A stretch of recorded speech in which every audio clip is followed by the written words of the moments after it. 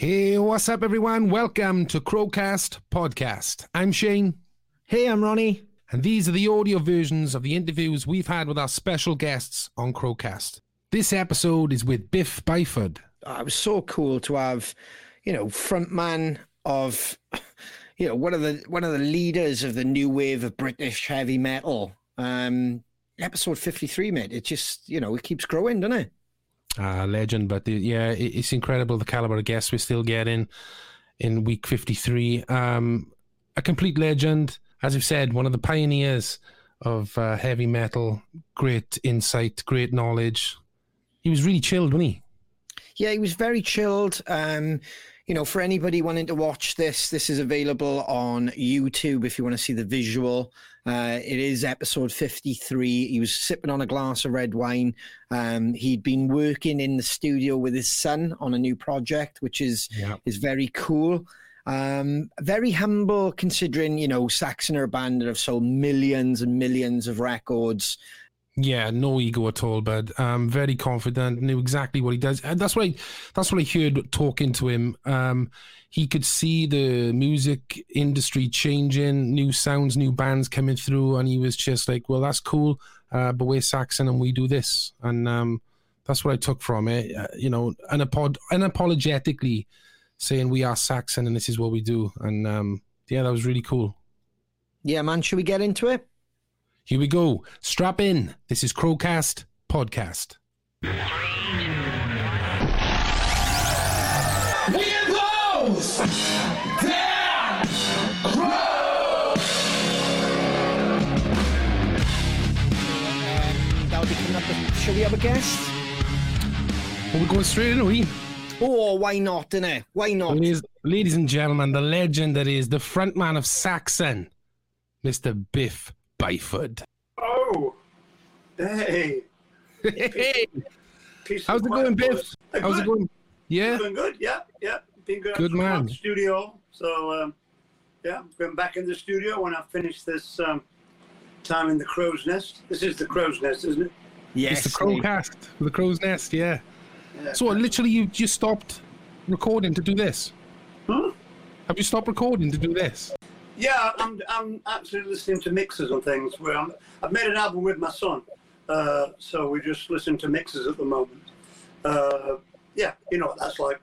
Yeah. Doing little changes here and there, Oh, fantastic. So that's going to be the next album that comes out from me, basically, me and my son.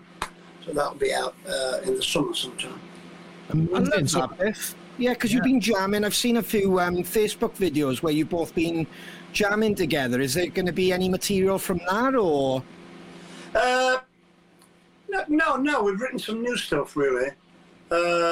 Seb's had some songs around for a while that he wanted to do, so we did. We wrote some lyrics together.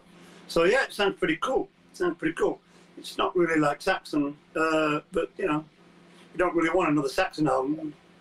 There's enough of them, so we'll do something a bit different.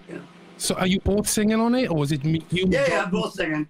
He's a singer-songwriter, so he's playing guitar, I'm playing bass.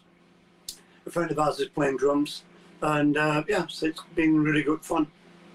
Amazing. I was thinking, when I was obviously doing a bit of research on you, Biff, you play a lot of instruments, right? I do, yeah. I play a lot of instruments fairly averagely. But I was surprised to hear that you play the flute. I did. I've still got a flute somewhere upstairs. I do sort of get it out now and again and look at it. Is that going to be on the album? I think I've lost the subtlety in my lips though over the years. So I probably just squeak you a solo. You know what I mean? Not play a solo, but like some like squeaky noise, like somebody moving a chair on a wooden floor. That's awesome. No, that's brilliant. You're recording with your son. I mean, we've done. I don't know if you remember this, but we did a gig with your son in Camden. Many years ago when the Crows first started. But you were there. You were actually in the audience watching in the Camden Barfly. Yeah, it was the festival, wasn't it? That's it. Yeah. I remember you guys. Yeah. Yeah. Yeah. I was the roadie that night. I was driving the van. Yeah. Yeah. Well, I was going to say, you were quite pissed at the end of the night, so you could have been. Well, you know, it's rock and roll, mate. What do you expect? You know? Oh, we loved it. In all fairness, to see you there and Yeah. just the support you were giving your lad was incredible. Like, you know, that's what you want. You could see that you had them all drilled. You know, this is what you need to do. There's your sound check. It was brilliant. It was absolutely brilliant. It was great for us to watch on the side as well because, I mean, that advice is fantastic for any band. So, you know, those members should have been grateful for that because it's almost insights. Even if it was down at that level in Camden, you still got to be on there, do your sound check, make sure. Yeah, you got to pay your dues. You know, you can't just you know, you got to have great songs, and you got to pay the dues, and you got to try and develop what you're good at. You know, that's the secret, I think. Yeah. Did your son always show you his stuff? Sorry? Did your son always show you his stuff that he records? Get your input he does into it. sometimes, yeah. Eventually, he doesn't show up straight away. You know, he does his own thing, and you know, he'll play me a track sometimes. Yeah. But he writes a lot of different styles of stuff. He's not really into metal so much writing. He likes listening to it, but he writes more sort of. More of a sort of feel rock, you know, more blues rock, really. So yeah, you'll have to get a copy and get him on your show when it comes out. Love that, Definitely. dude. Yeah, absolutely. We love new music, absolutely. Yeah. So, Biff, thank you so much for your time and joining us, bud. It's a real honour to speak with you. On Crowcast, we like to get sort of deep and personal, if that's okay with you. We just want to know, like, when did it start for you, Biff? Going back when you were young, what was the music you were listening to that kind of inspired you to pick up the guitar or sing? Well, the things that are on the album, actually, they're on inspirations. You know, those sort of things. You know, I saw the Beatles on TV in 1963, Yeah. their first broadcast.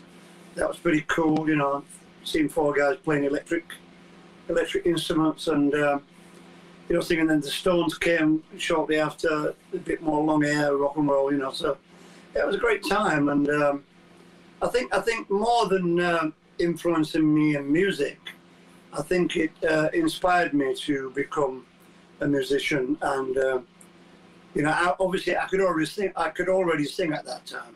I mean, you can't really learn to sing if you've got a voice or you haven't. But you know, so I played guitar for a while, and then I couldn't really get it together with wasting my life learning to play solos. You know, so I was like just a rhythm guitarist, basically.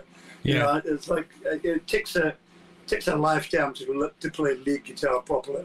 You know, it's like the guys are dedicated. My dedication went in a different way, so I took up the bass guitar. You know, Right. so that was all cool. You know, I was a pretty good bass player. So, you know. So how old are you? How old are we talking now? How old were you then? Sorry. How old were you then? When you picked up the bass? Well, when I saw the Beatles, I would be about 12 or 13, something like that. You know, so after that, I started to play. I mean, a neighbour of mine, actually played banjo, which is the same tuning as a bass guitar. So he showed me a few things when I got a bass guitar. My best friend's brother played guitar in a band, like a blues band. Yeah. And it's brilliant. He got like a, you know, Stratocaster and a sort of Fender amp and a Benson Baby, whatever they call them. So it was pretty cool. And, you know, I used to smash around on that Fender Strat, probably, you know, 1960s, maybe a 50s Strat, probably worth about 40 grand now. But yeah, we used to smash around on it in the front room, you know, playing weird noises on the trems. So I sort of got into, you know, the guitar sound of things then, really. I love that. So when you were watching the Beatles, is that like, are they the band that kind of made you want to be in a band? Or were you just imitating, No. you know what I mean, doing the whole imitating them and you didn't really think about it? No, Or... I just thought it was a band that were writing, you know, an English band from Liverpool, from the north, and you know, they were like a gang, weren't they? You know, back in the day, you know, going out and playing gigs. They played in Germany, some terrible little places. So, you know, so yeah, the 60s was a fantastic time to be a teenager, because musically it was like absolutely turning around, you know, changing all the time.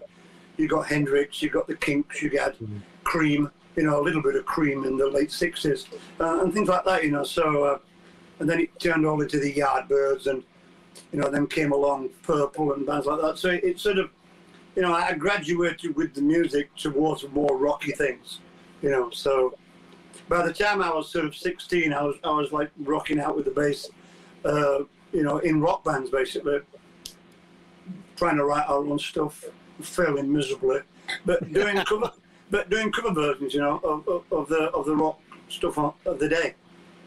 But you still weren't singing at that time? I was singing at that time. Right. I So mean, you were singing well, in a few bands, I sang backing vocals and just took a couple of songs. I used to be in a band called the Iron Mad Wilkinson Band, which is probably the most fantastic name ever for a band. It's a bit like Blue Oyster Cult of Barnsley. You know,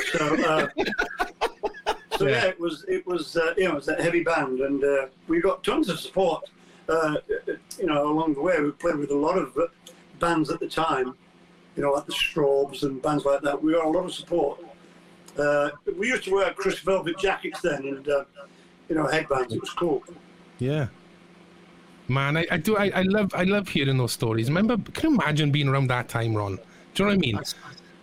When music was just literally life. Do you know what I mean? It was your personality. Like now it's a bit sort of compartmentalized, and you like that or you like that. It was a bit fucking rough though. We got no money or anything. You know what I mean? It was like it wasn't a great time for. It was a great time in the 60s, but I think the 70s were getting a bit rough. You know, for us getting gigs and things and trying to get what we wanted. You know, living in.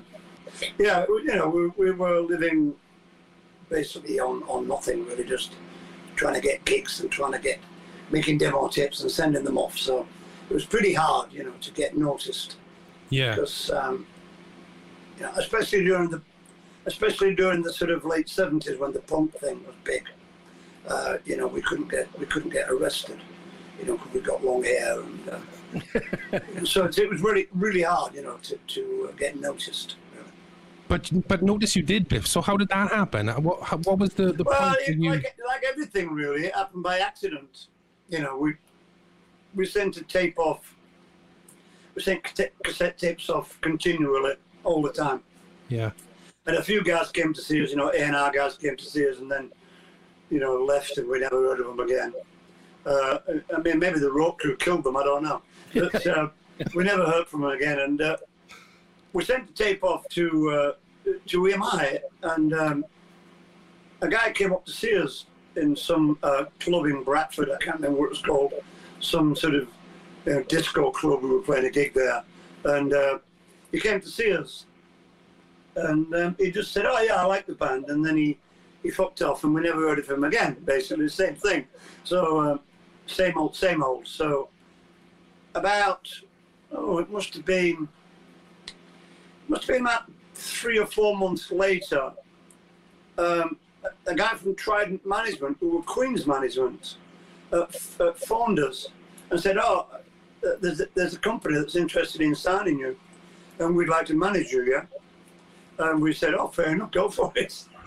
You know, and what happened was that the guys from EMI, 2 guys from EMI that came to see us, left, and they became. One was the managing director and one was the A&R guy of a small independent French company called Career Records. And they opened, they had an office in Mayfair. And, you know, that's how it started really. They wanted a rock band. They were sniffing around and thought there was something happening. And, you know, I think they offered us 30,000 quid. And, you know, we snapped their hand off. Yeah, man. And Trident Management, they were great. You know, they put us in a studio, and that was for the first album. The first album came out, it did okay, you know. In today's standards, it would probably be number 1. Yeah. But back then, you know, it didn't exactly set the world on fire. I think it did about 20,000 copies. which wasn't a lot then. And Trident dropped us, the management dropped us, which is probably a good thing because I think they were a bit dodgy anyway. So according to Queen anyway. So Right. so we moved on and we got a new management. We actually were managed by a guy in Wales for a while. I can't remember his name. He was quite a well-known promoter of the time, but it didn't work out. And we actually got a couple of guys managing us from London, and they, they're the ones that sort of. We had one album left. We had one option left. So basically, the deal was if we didn't make a great album, then that was it. It was over, So, and that was where Wheels of Steel came from. Wow. Talk about make or break, yeah. Wow. Yeah, definitely make or break. They put us in the Welsh mountains with some bloody people that lived in teepees, and honestly, I'm not making this up. And basically, they had a farmhouse, and they let the farmhouse out. They lit the studio in there, and we stayed in the farmhouse, and obviously with the studio.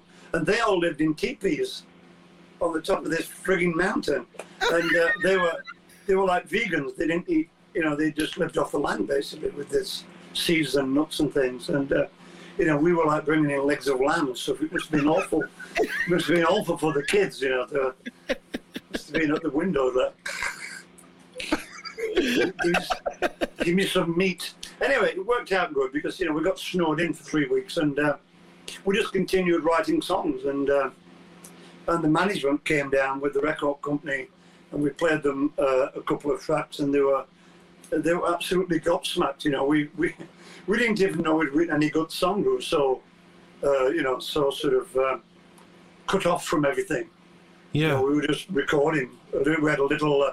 I had a Revox 2-track, reel to reel. We had 2 microphones in the room, one near the drums and one, near the guitar cabs, and that was it really. That's where I recorded the demos on. Wow. It was good, yeah. That's so interesting to hear you say that. You didn't know that you'd written this beast of an album and that the record company was going to love it. Do you find now, Biff, that when you record albums throughout your career, do you ever think this is the one, this is the best one we've done so far? Does it ever meet what you think? Do you know what I mean? What people think and what compared to what you think as a musician? I don't think you're ever 100% satisfied with any album that you write or make.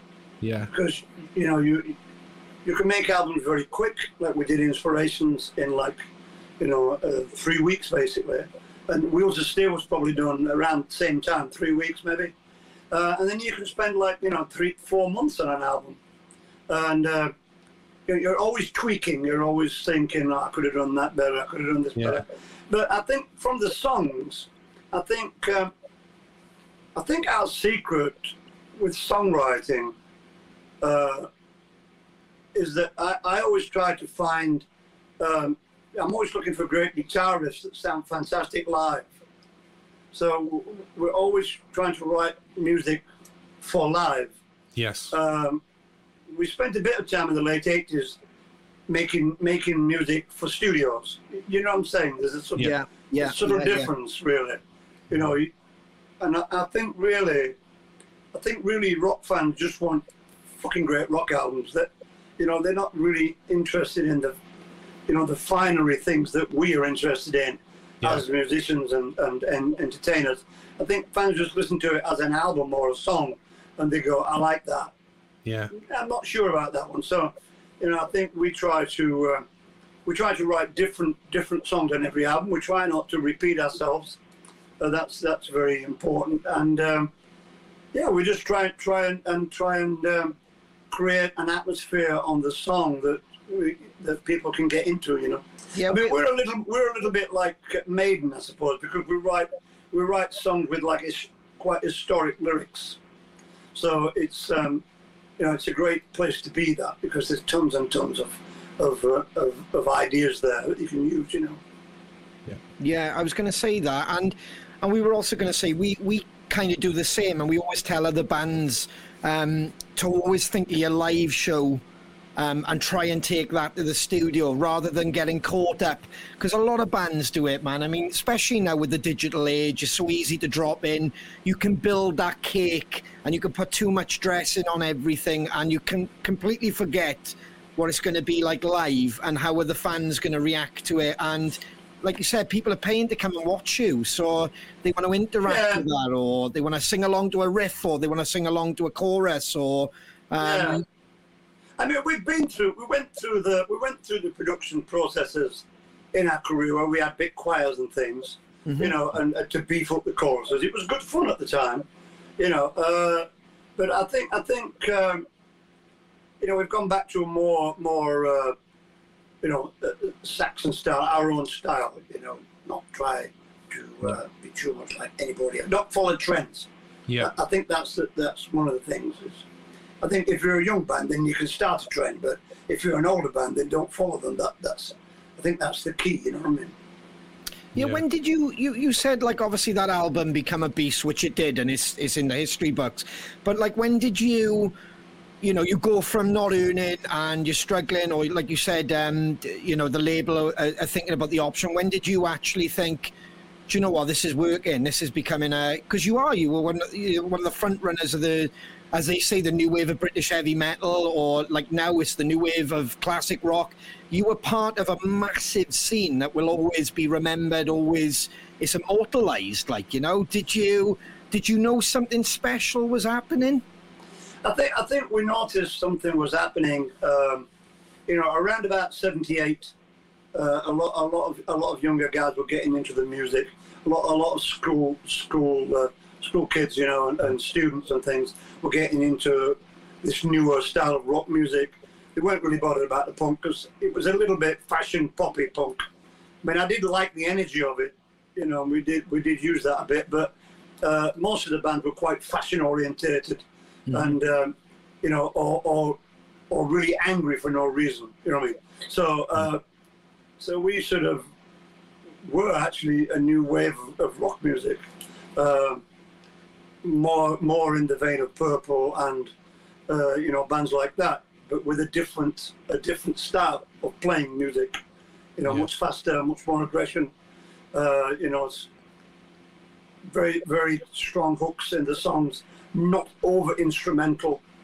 You know, I think one of the longest solos we did was probably, you know, Eagles Landed. You know, which is like maybe a minute and a half. You know, it's for a 70s band, that's short, you know what I mean? Yeah. But for an 80s band, that was the thing. And I think Maiden and Saxon in particular, I think, you know, we were the bands of that generation, really. I mean, I think Motorhead were as well, but they'd been around a bit longer than we had. I mean, the thing is, if you put it in like years, then all these bands are about the same age as we are. But musically, we're younger because we didn't start making records until quite late. You know what I mean? I was like in my 20-something. So, you know, I wasn't like Robert Plant, who was on an album at 17. Yeah. You know what I'm saying? It's just, you know, it's weird for some people because, you know, same age as Rob Halford, but he's probably got like 5 albums before us. Yeah. You know, he was around like mid-70s, where we were still struggling in working men's clubs in South Wales and in sort of you know, in Geordieland. So knowing that, did you feel that pressure as the front man of a new wave of rock music, heavy metal music? What I mean is, when did it go from, like you said, those smaller venues to arenas to massive audiences? What was it like for you as a performer, that step up? Well, it comes gradual, but I just think the story becomes bigger. Do you know what I mean? Yeah. Like, you know, it's like, you know, the first time we went to America, we toured with Rush, and you know, the first gig we played was like 20,000 people. Wow. So, I mean, we played some big gigs in the UK and Europe, you know, by that time. But to walk on stage in front of that many people and do it every night for like, you know, a couple of months, you know, you learn to work the audience, especially when you're the first band on. Yeah. And maybe like 4 people have seen you before or never heard of you. You know what I mean? So it's you have to swing an audience your way. Yeah. And you can only do that by try to be exciting and try to sell your songs, you know. And it was a crazy way to learn how to do that. Yeah. Did you ever get music? I think the secret is confidence. Yes. Yeah. You have to be confident Yeah. of working an audience. You know, you have to be confident that your songs are good enough. You know what I mean? Yeah. For that venue. And I mean, I see some bands in arenas, and the music's not really arena music, so it doesn't really work for me. But you know, some music is, and some music isn't. Yeah, we're aware of that because we always say about you've got to fill a room and you've got to connect with that person at the back, and it's got to be a show. That's what we love. I mean, especially about the bands back then as well. I mean, we were later onto it because, like I said, it's quite a controversial thing. But we came about in the grunge era, which I know when I spoke to Blaze a couple of weeks ago, he was like, "We were at war with grunge." It was like. But for us, grunge was the influence to make us into a band. Do you know what I mean? That was the era for us to kind of get into a band or you know start. Yeah, start well, moshing it goes round it usually goes round in 10-year cycles, and you know Nirvana and Pearl Jam and all that sort of thing came along. I mean, that was the new music. You know, I wasn't really at war with them, but. You know, I didn't really give a shit. I just listened to the music and thought, that's cool. You know, great song. I mean, Nirvana stuff was like, you know, for me, the Nirvana stuff was like when I first saw the Sex Pistols. Yeah. It was like, whoa, this is different. Yeah. You know, so I listened to it and I liked it. You know, we took a few things from grunge. It influenced the guitarist riffs for a while, definitely. Yeah, because the darker side of the rhythm playing, definitely. Yeah, because at that point we'd grown up on bands like the Beatles, the Kinks, and then going right through, like, you know, you're obviously listening to the old LPs and stuff. And then it was cool because for us, like, once we'd gone through the grunge, it was almost like we back listened to all the metal scene. Do you know what I mean? A lot of my mates started to turn into metalheads, or they were listening to this and they'd be listening to maybe more modern, like Sepultura, etc. But then we back listened to Iron Maiden, and then we start listening to Sax, and then we start listening to Judas Priest. So it was all like part of our like, I don't know, it was our foundations, wasn't it, Shane? It was almost like without bands like yourself and like of our stage, that 94, 95, that's kind of what got us inspired and to be in a band, like, you know. So yeah, it must have been incredible to be in that washing machine of it, like, you know, and in the mix with all those great bands, like. Yeah, I mean, you know, there's great, you know, music moves around. It's you know, it's like water. It's always flowing around and going backwards and forwards. And you know, you've got to let you know, young guys come along, or not even young guys, but new guys come along with a new style of music or a new sort of way of playing music, and people go for it, you know. And you know, unfortunately, some of the bands that were big, you know, fall down, you know, because a new kid come on the block. But I think the secret is your music has to be strong. Do you know what I'm saying? Yeah. And if you've got great songs, I think that can take you through all these ups and downs. I think if Nirvana was still together, they'd still be big today. You know what I mean? Because it would have gone on. Or, you know, Pearl Jam is still big today. They still, you know, do headline shows in arenas. A lot of those bands do. So their music's carried them through, you know. Yeah. And that's the secret, I think. It's the fans. It's all connected to the fans. If your fans buy the album and they support you through the years, then there's nothing to worry about. You know, it's not about people's perception of fame. You know, it's just a perception how people have it. You know, it's like, oh, you've sold so many million albums. You know, yeah, so what? Like, it just that's how it is. You know, it's it's just, you know, we're still the same guys we were when we only sold like 4 albums. Yeah. By the way, I never got paid for the albums, so, you know. That used to happen in the 80s as well, you know. You used to go, part of the thing was to get ripped off. That's paying your dues, you know. we made a slight joke about, like, obviously, you know, the manager used to sort of visit us in his Porsche now and again, you know.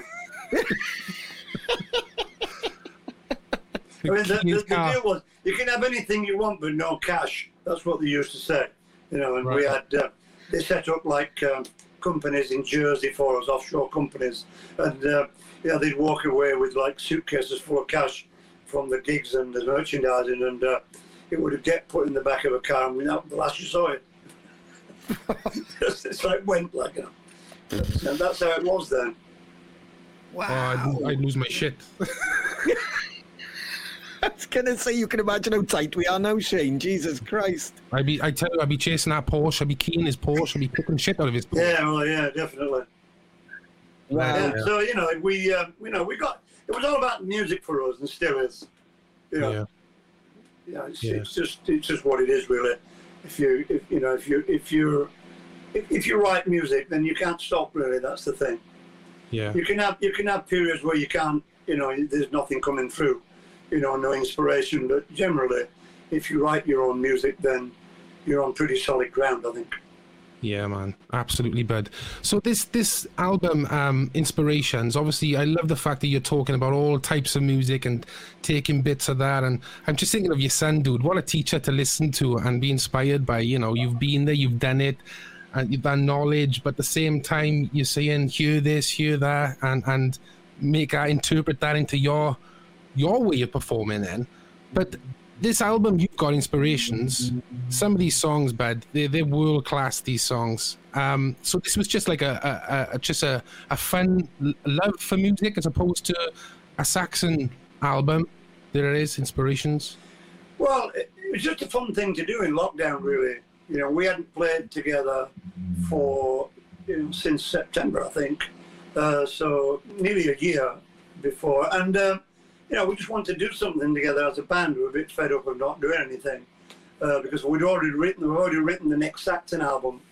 I just need to do the vocals, which I'm starting maybe in a couple of weeks. So, you know, that album's not coming out until February now, so it's delayed. Right. But yeah, you know, we had the idea in October, recorded it in 3 weeks in November, and I think the first single came out in December.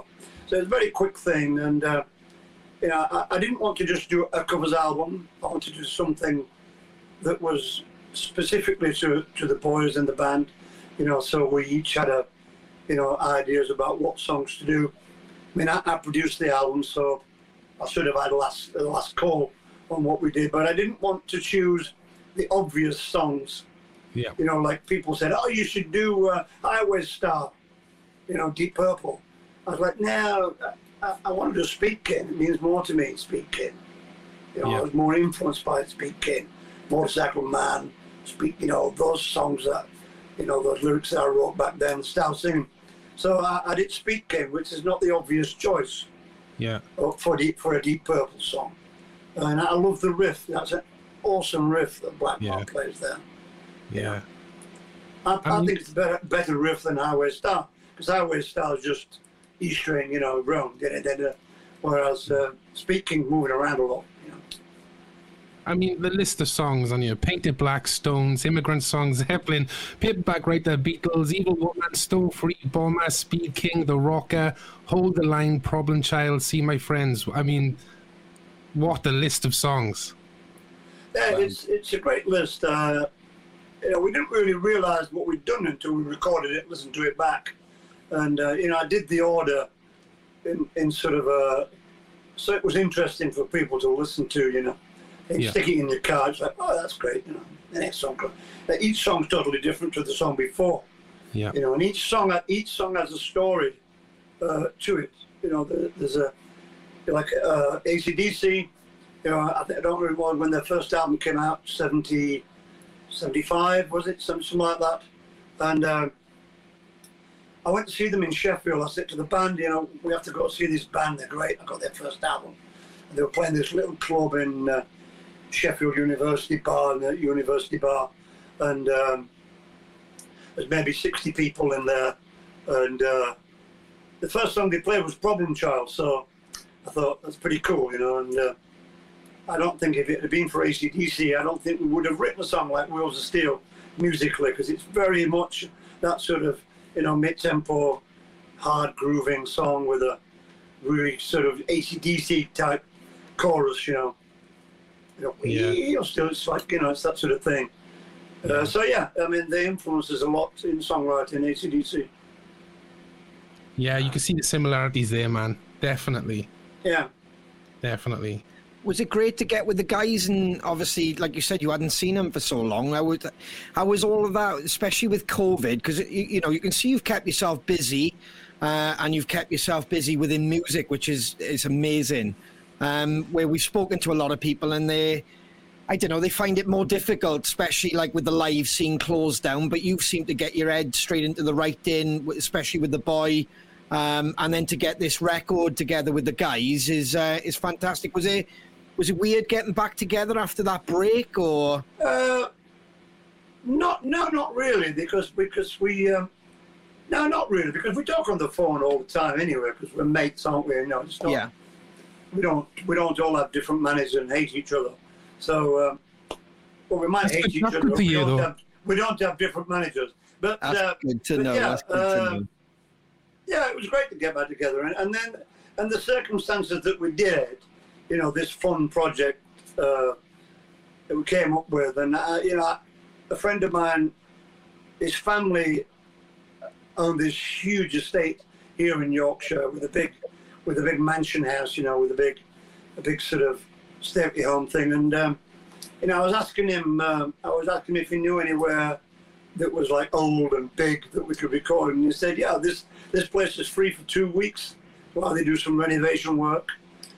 So yeah, I said, yeah, we could do that.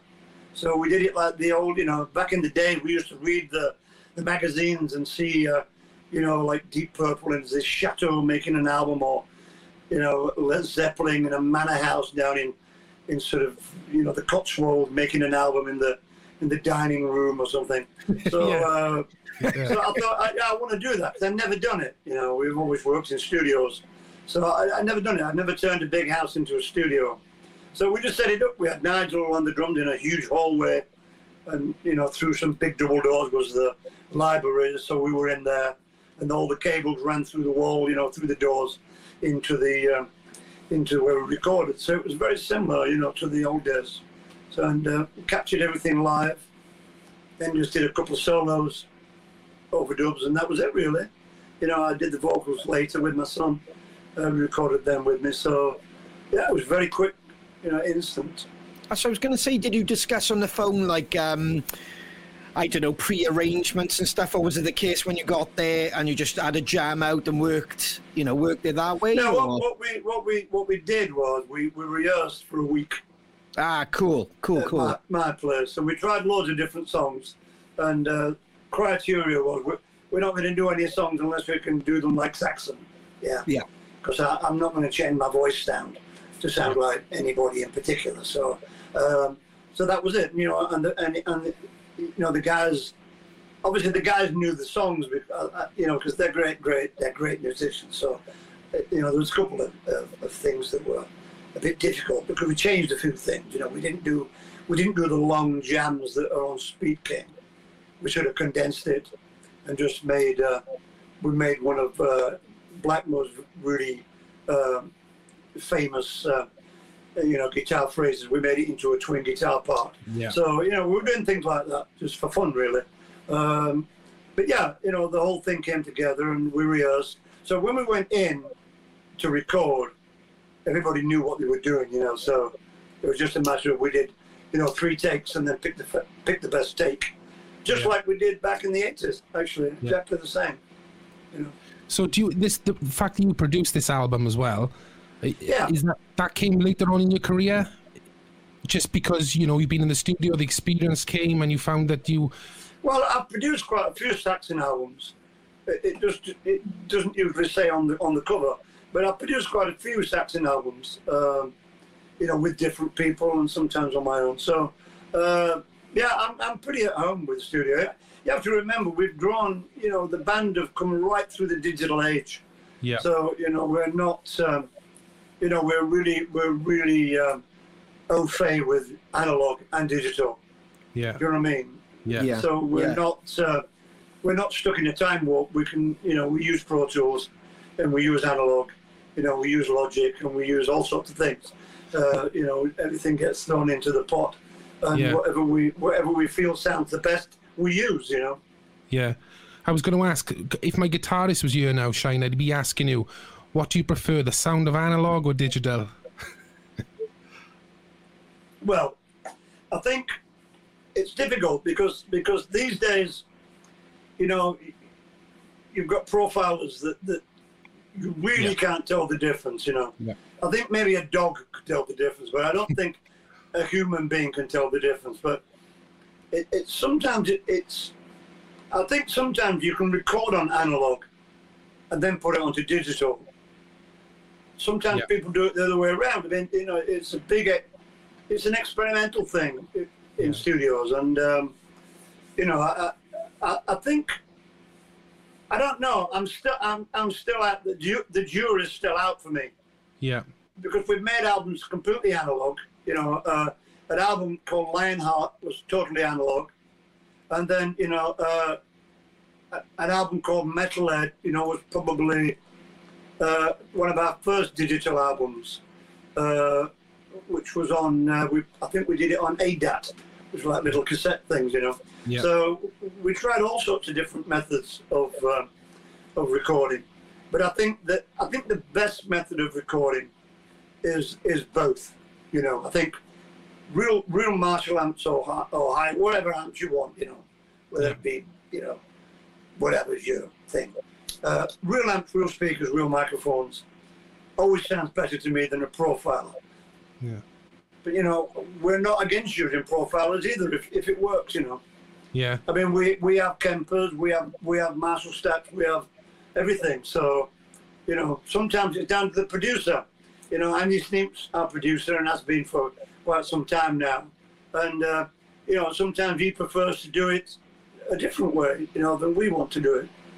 So it's just an experiment. Every time we go and make an album, we always do it different. There's I don't think there's any set rules with music. Yeah, we really we met Andy on our previous album. We were working with Colin Richardson and Chris Clancy, and we recorded at Andy's house, Right, yeah. And yet again, it was like being in a toy store because he's got everything. He's got fucking everything. He had drum kits coming out. He had every amp, every guitar head, pedals galore, and I loved being with Andy and watching when I was there, and same with Shane will say, he was just everything was coming out to play with us, Shane, or he could use certain things. Same with Colin Richardson. So we got a little taste to see what Andy can do, and I imagine he's the same with you guys. It was incredible watching him work, Well, the thing is with Andy, he's a guitarist, isn't it? So, for the guitarist, it's fantastic working with Andy because, he sits and works with them, and, works out things and works out the best sounds. And, it's great to be a guitarist and work with Andy, definitely. And, me and him do a lot of vocals together. On this next album, I'm going to do a vocals with my son, pure and simply because he's busy at the moment doing Dream Theater. So, it won't work out. But he is doing the album. It's just, I'm recording it somewhere. It's the same equipment. I still use my 1940s AKG C12 and a Telefunken preamp. I've used that for the last, I don't know, must be 15 albums. Wow. If it's not broken, don't fix it. Absolutely. Well, I love the Neumanns and the AKG old microphones. There's something about them. They're 24 karat gold for a start, which you don't really get anymore. The diaphragm. So it's all about and it handles my voice. Because I have a really slicey, brutal voice sometimes, and it handles that. I can really scream at the microphone. I can be like half an inch away from it and really scream at it, and it likes it. Yeah. But if you do that, we're getting a bit technical here, boys. If you do that with a Neumann, it goes off. Yeah. Yeah. Yeah. He said, "Oh no, I'm not having that. Yeah. Take this fucker away from me. He's not doing that." Yeah. Neumann, I can't take that. Yeah.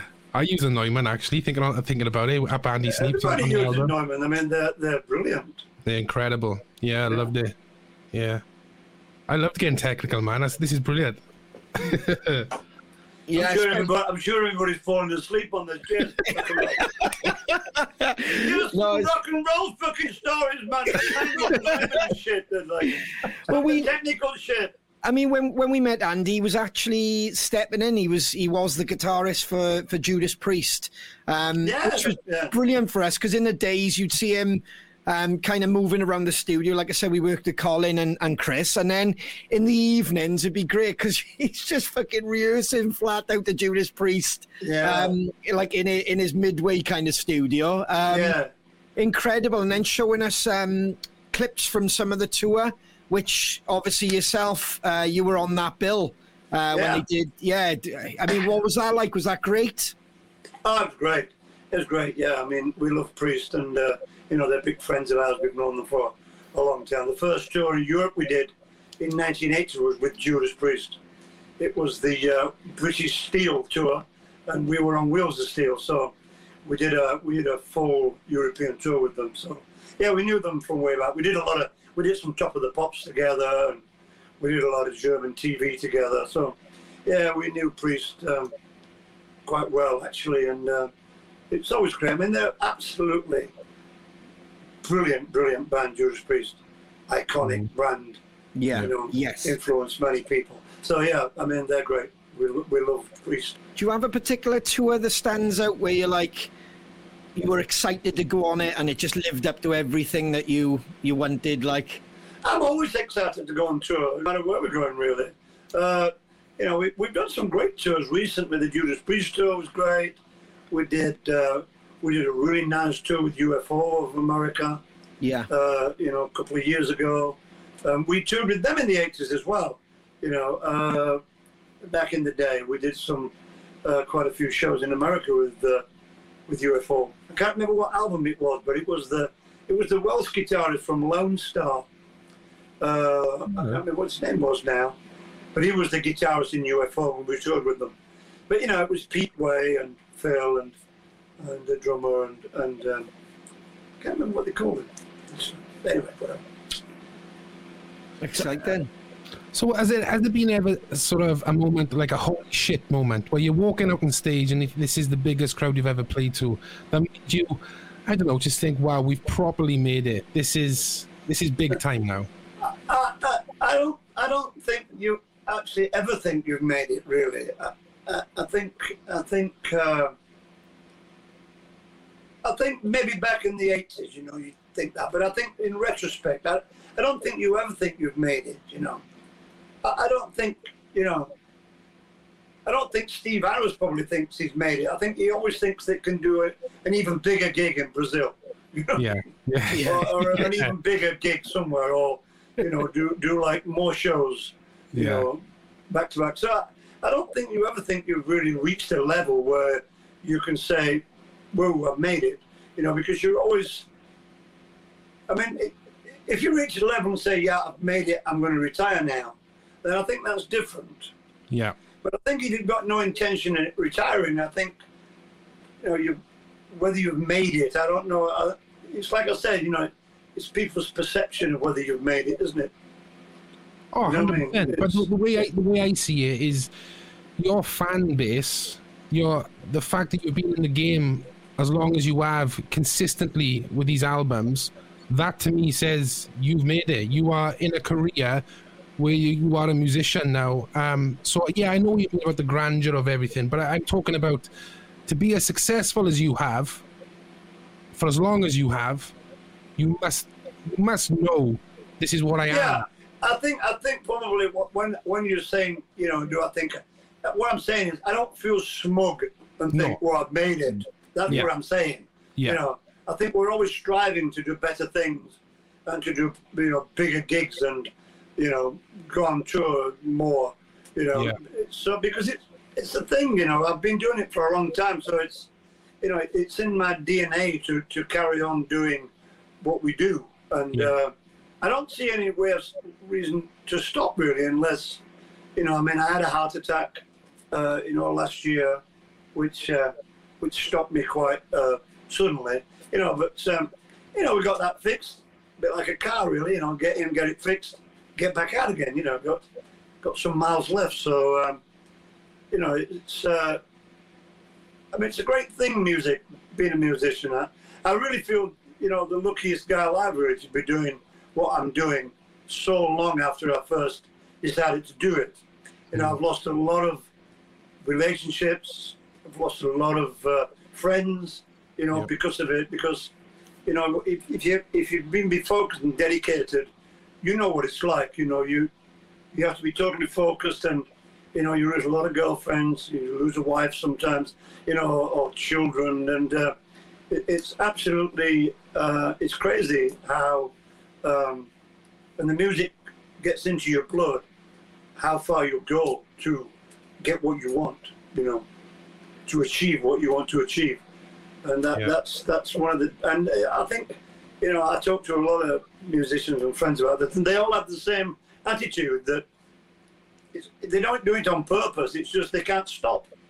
Yeah. It's like being it's psychotic really in a way. I've explained it before. I've said it's an addiction. There's almost two bottles that you can take. There's the bottle of when you jam a new song with the band, and you're like, oh, this is a cracker. And I can only explain it from a drummer's point of view, where I can feel it all coming together, and you hear the vocal line, and the band starts to build it really early doors, and you're like, fuck, this is a cracking tune. That, if you could bottle that, that's an amazing feeling. And then the second one is obviously when you walk out and everybody sings your songs back. And you look around at your bandmates and everyone's actually smiling, not like, oh, fuck it. It's amazing. It's like two different drugs that are needed. It's almost like, you're right. I wouldn't imagine now being without them. It's I've done it, and it almost feels like cold turkey, where you feel that something's missing, or you just you steer back to it. It's an addiction. That's a great way to put it, Biff. Yeah, well, the thing is, as well, that the last year, we've not done anything. So I think probably we've turned back into a bit like that band in 1976, 77, who were making demos. We're just like making records now. We're writing and doing this thing with my son. I've done Inspirations. I had my solo album out, last year. So there's a lot of things being done in the year that we could have been touring, And we miss touring because we're fundamentally a live band. And like I said before, when we first started, we write music to play live. Yeah, that's what we do. So if we're not able to do that, then it's like half of your body's missing, half of your makeup is gone really. You're just in a studio, and obviously I do other things as well. We walk the dog, and I spend time with my family, but always thinking, what about that lyric? What about that riff? It's always there, simmering under the surface there. Yeah, man. I love that, but dude, you could still see the passion and determination in your brother, and long may it continue. Thank you, Biff, so much for joining us tonight, buddy. Really appreciate your time. Inspirations is out now, guys. You can go and get some killer songs done by the Mighty Saxon in their way. There it is. Click on that link. We'll put it in the comments. Go and get that, guys. Biff, we can't wait to hear that album as well in February. We're looking forward to being back on the road. We're looking forward to releasing our next stuff, and fingers crossed, everything will be fantastic next year. Yes, hopefully. Thank you so much. Thank you so much. Peace and quiet. Thank you, Biff. Cheers, Biff. Thanks for listening to Crowcast Podcast. Don't forget, this episode is also available to watch on our YouTube channel. For up-to-date information on everything Crows, follow us on all our socials or visit our website, thosedamncrows.com. Tidy. Ta-da!